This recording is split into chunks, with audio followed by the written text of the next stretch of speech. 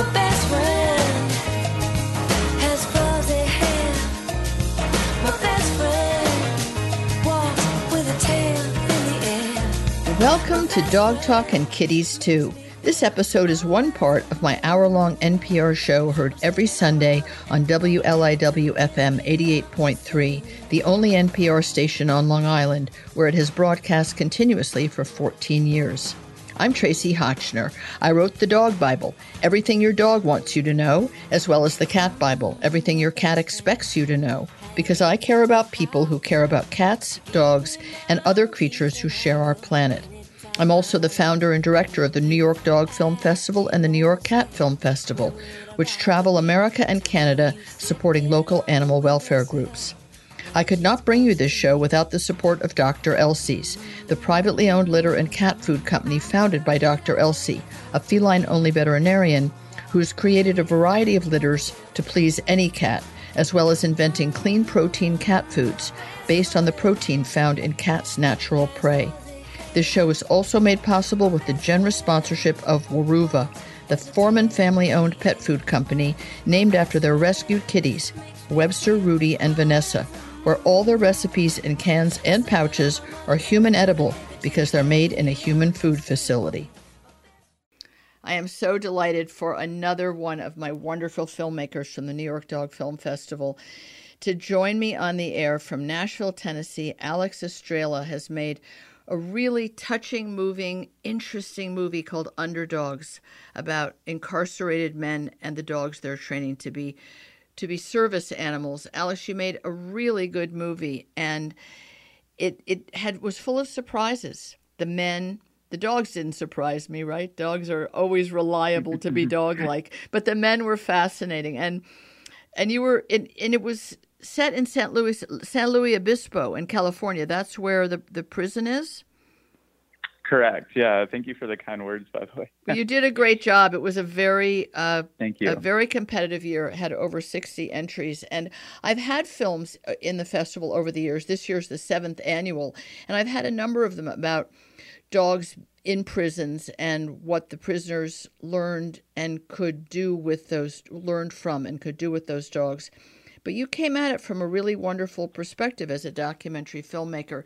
How did you wind up knowing about this program? Yeah, so it's a really cool, fortuitous way that it ended up. So I was promoting, I was at a film festival in San Luis Obispo promoting my first documentary, Trial by Fire, which focuses on inmate firefighters and kind of telling their tale. Oh, wait, before you go any further, we've all kind of heard about it because since you made that movie, there have been many, many, many more California wildfires, and I think it has come to light that some of those firefighters are actually incarcerated men. Right. And you made a film about that.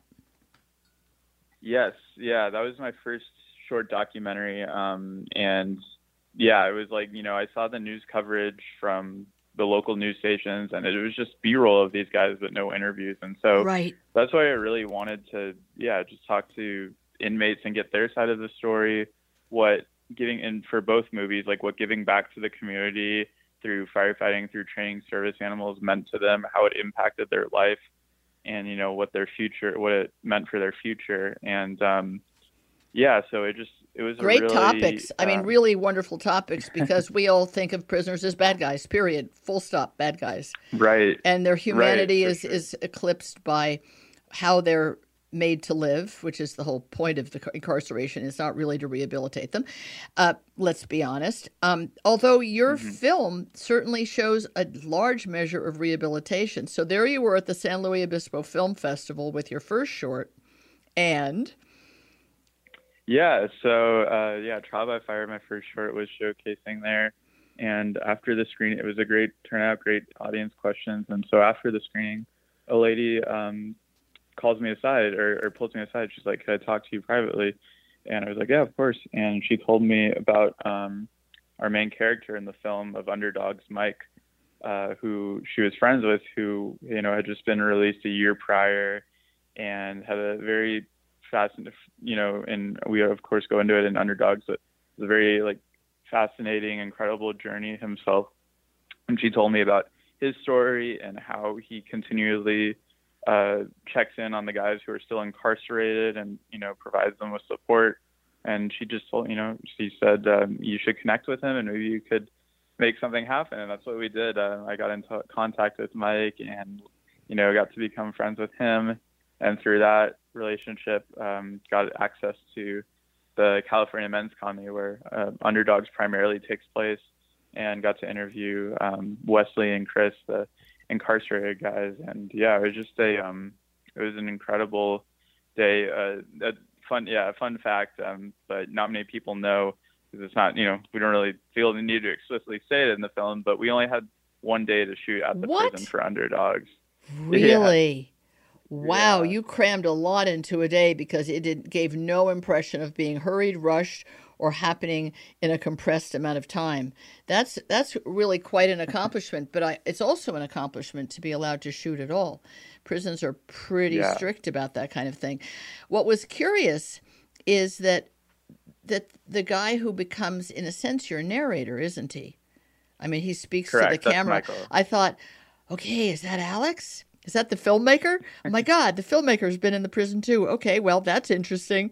It was wonderfully confusing because being a documentary, it's people's stories as they want to tell them. And he was a very attractive man too, which is kind of irrelevant, but he didn't look like some scary thug, completely tatted up over his eyeballs or something, like these pictures you see of scary incarcerated people sometimes. He seemed like the guy who could, just smooth and comfortable in his own skin. Mm-hmm. And it seems from Underdogs that some part of that came from the dog program, or was he not in the dog program? Did it come later? Yeah, no, it came later. He was actually incarcerated for, I think, a majority of his incarceration at San Quentin, which is a pretty severe, notorious prison, up in Northern California. But then as he was getting towards his parole date, I believe he was moved down to the California Men's Colony, where they didn't have the dog program up at San Quentin. It was only at San Luis Obispo, which is a more medium security, like less strict prison, if you will. And so that's, I think, where he got in contact with the dog program. And there was a whole, similar to the firefighting program, there was, eligibility requirements and application. So I think, actually, I know from what we gleaned, a lot of guys apply to become in the program, but a lot get rejected as well. So it's very prestigious in the world in the prison world to be afforded into one of those programs like firefighting or training service animals. And the guys who, get in are very grateful for that opportunity to have that contact with the outside world. And also it's a motivator if you've been chosen to prove that you were worthy of it. What's sort of interesting, it just sort of flashed in my mind that in the military, a lot of people in the military want to be canine handlers. It's highly desirable, not to every single person, but in general. And it's very selective and very prestigious to be chosen to be a canine handler, to work with an already trained detection dog or personal security dog, whatever that dog might be trained to do. So it's interesting that dogs, in both cases, become a kind of coin of the realm. That when chosen to work with a dog who's going to do, in the case of the Underdogs, good work on the outside, it makes you to be more of a chosen person. You're validated. I think what the film gets across is the incredibly low self-esteem of the people in there, but by their own admission. It's not like I'm not playing, Dr. Freud. They talk about it, and they describe that they have killed somebody or some people. And it's pretty chilling. Now, when you were interviewing them and or the firefighters, were you kind of numb to that, or did you think, am I Am I kind of glamorizing or glorifying somebody who did this heinous act, or am I just trying to show their humanity? I mean, as a documentary filmmaker, you're intended to be objective, but what were you feeling when you were shooting it? It's kind of, the men seem gentle and well-spoken, and they adore these dogs and are really devoted to them. And then they say what their crime was. I'm like, oh my goodness gracious. How did you feel? Right. Yeah, I, personally just wanted to humanize them because I think, and it wasn't really forced upon me by anyone or any, agenda. I just really thought that, through both programs, through the firefighting, through the service animals, that, these are guys who have made mistakes, and pretty obviously very severe mistakes, but especially in Mike's story, I think that was a big, kind of eye-opening experience for me when he told me his story before, off camera, before he did the interview that's included in the final cut. But he told me and what went down, and essentially, like, when he committed his crime, he was 15 years old, living on his own, and off a lot of drugs, and to be in that mindset, and again, obviously it's a horrible crime, but you're so, not only those circumstances, like the circumstances of being kind of kicked out of your house on doped up on a bunch of stuff, but also like biologically what's going on at that time. As a 15-year-old, you mean? Changing puberty. Yeah. Right. Yeah, exactly. As a 15-year-old. And that's a lot of those guys, committed. I mean, you can go just, if, people like my parents, watch like the investigation discovery stuff and whatnot, and you look at a majority of those crimes and they take place when, these people are just, they're kids. They're not even adults yet. They're like 18, 15, 20, and it's been scientifically proven your mind's not done developing until you're 25. Right. So I think, when you're that young, and I just don't think you're fully in control. So I think that, I mean, it's obviously, that everyone, that they're obviously serious mistakes. Like, we've all made our mistakes, and those are definitely the more serious ones. But I just have a lot of compassion for those guys, because it's like, I've been in situations where, I think a lot of people have, where if you got caught doing something, you could have easily winded up in jail. Like, at that age, we do foolish shit when we're younger. And, so I just really empathize with those guys, because, it just led them to, unfortunately, they made the wrong choice. But, and I think through Underdogs, especially, a lot of, like, Wesley and Chris, and obviously Michael, our main characters, talk about, having so much time to reflect on those choices, really gave them a lot of perspective, and working with the dogs especially gave them a lot of perspective, kind of like redefine for them what it meant to love and to be loved. And I just think it's really, I don't want to say magical, it's, kind of, but it's really something. It's like truly. Magical makes it sound, too much like a Disney movie, but it is transformational. Right, it's not magical. I mean, because of your empathy and sympathy for them, which comes across, even though you're not meddling. I mean, you're a true documentarian. You are simply documenting who, what, where, and when. But there is a sense of these men have been improved by being in this prison, but particularly with these dogs. And they have a lot of self-awareness. I don't know if they have some kind of counseling sessions when they're in there, but these dogs have been a big part of them being able to feel like they have any value. Yes, they did heinous crimes. I mean, a lot of them were murderers. So it's all well and true to say, yes, gee, in puberty, you could definitely steal a six-pack and you really weren't supposed to drink beer. It's not the same as clubbing somebody to death, obviously. Right. But they understand that.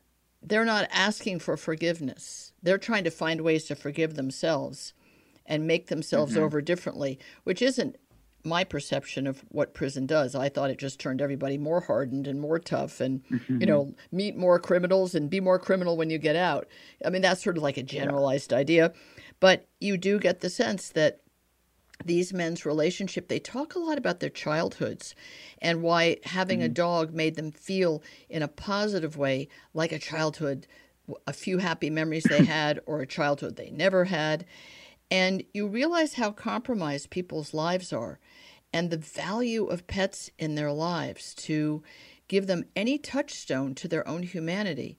It sounds a little highfalutin, but you really see it in this film. You really see how these dogs allow these men to forgive themselves, or in the case of one man, he's not sure he can ever forgive himself. And he doesn't feel that training these service dogs that are going to go on and transform somebody's life, their redemption, but it's a step in the right direction, and they see it that way. They almost have a better attitude about their fellow man than a lot of people on the outside. I mean, that's sort of what I came away with a little bit, that they had this time, as you said, to reflect and to take inventory for how that happened, the vile deed, and how to make the best of the time in there. It's quite remarkable, and I didn't realize that your main narrator, who honestly for a little bit I thought, well, is that the filmmaker?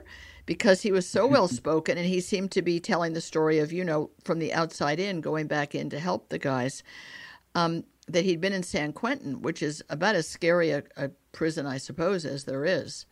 I mean, it's up there for it's sure. Up there. It's up there in the harsh ones, and yet he came out as a whole person who not only is part of society in a positive way, but went back to show the guys that were still on the inside that they still mattered to him, that he hadn't written them off or erased them from his mind when he got out, and that they still could be human. They could find a way to find their own humanity. It's a very touching movie, and you didn't follow the dogs at all because that wasn't your intention, to see who they wound up with and, the happy day when the dog is handed over to the person, let's say, in the wheelchair or whatever other job the dog was going to do. It's really more about the men and the relationship, the human-animal bond with the dogs. It's great, Alex. With just a little minute left, what's your next movie? Have you done it yet? Are you going to do it? Yes. So I actually just released it a couple weeks ago. It's called Unbreakable, continuing with the U words, but it's about one of my close, my mom's family friend for 48 years, Dr. Serena Young, who is a orthopedic surgeon who was stricken with polio when she was 2 years old, and eventually was paralyzed from the neck down. Eventually regained the use of her upper extremities and went on to become one of the leading orthopedic surgeons in California, performing all of her surgeries on crutches. Oh, my God. Talk about chills. You like those movies that get you right in the solar plexus. Good for you. Those subjects, I should say. Thank you. Alex Astrella, you are a gift to the world and to the power of documentary filmmaking. I really look forward to everyone seeing Underdogs in the Film Festival, October 23rd, and I wish you great power and strength in going on to tell stories with film. Thank you for being here. Thank you so much, Tracy. I appreciate the time. Thanks for listening. There are a few more very special companies that make this show possible, and I hope you will support their support of my mission to entertain and educate. Merrick Pet Care, which began as a family-run company in Texas 30 years ago, is still making natural pet food I feed my own dogs. They also provide nutrition to pet shelters in Chicago and Texas, and free food for the service dogs for veterans from Canines for Warriors. Cradle, which makes CBD calming products to reduce stress for dogs, using broad-spectrum CBD from U.S.-grown hemp, formulated with a proprietary blend of nutraceutical ingredients. My Wanda Weimaraner couldn't get through thunderstorms without their Cradle melts. Earth Animal, which is privately owned by Dr. Bob and Susan Goldstein, creates holistic pet wellness products with an emphasis on their stewardship of the Pet Sustainability Coalition, and makes innovative foods like the hybrid dog food Wisdom, which sometimes is all that Maisie Hotchner will eat. Evermore Pet Food, which is privately owned by two extraordinary women who cook dog food from the most pristine human edible ingredients and ship it to your door in frozen pouches. It's higher quality and more ethically sourced than my own food. Thank you for listening. I hope you've enjoyed this shorter version of Dog Talk and Kitties Too, and will listen to other episodes sometime soon.